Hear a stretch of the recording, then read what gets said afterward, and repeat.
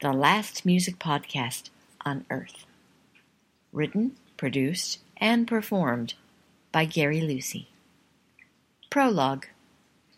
The story chronicled in the following 51 dispatches is true, or at least what our narrator believes to be true.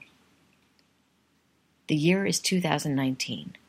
Our hero, an amiable but aimless loner in his early 40s, wakes up to find himself in an underground fallout shelter. He can't remember how he got there. In fact, he can't remember much of anything. A blow to the head has left him with a bad case of amnesia and a nasty L-shaped lump on his skull.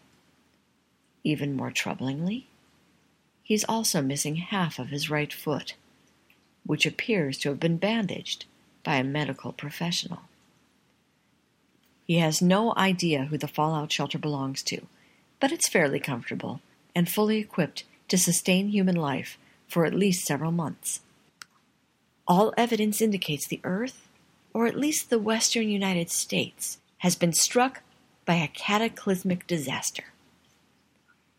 As luck would have it, our main character arrived at his fate wearing a backpack containing a few nondescript personal items and a laptop computer with over 100 gigabytes of music. He discovers that listening to certain songs brings a sense of comfort and helps unlodge memories. He decides to pass the time by resurrecting a hobby he had in high school, hosting his own make-believe radio program on a pretend FM station called KXUP, also known as the Ketchup. Who is this mysterious stranger? How did he get into this mess? Can anybody hear him? What happened to the Earth? What is the value of memory?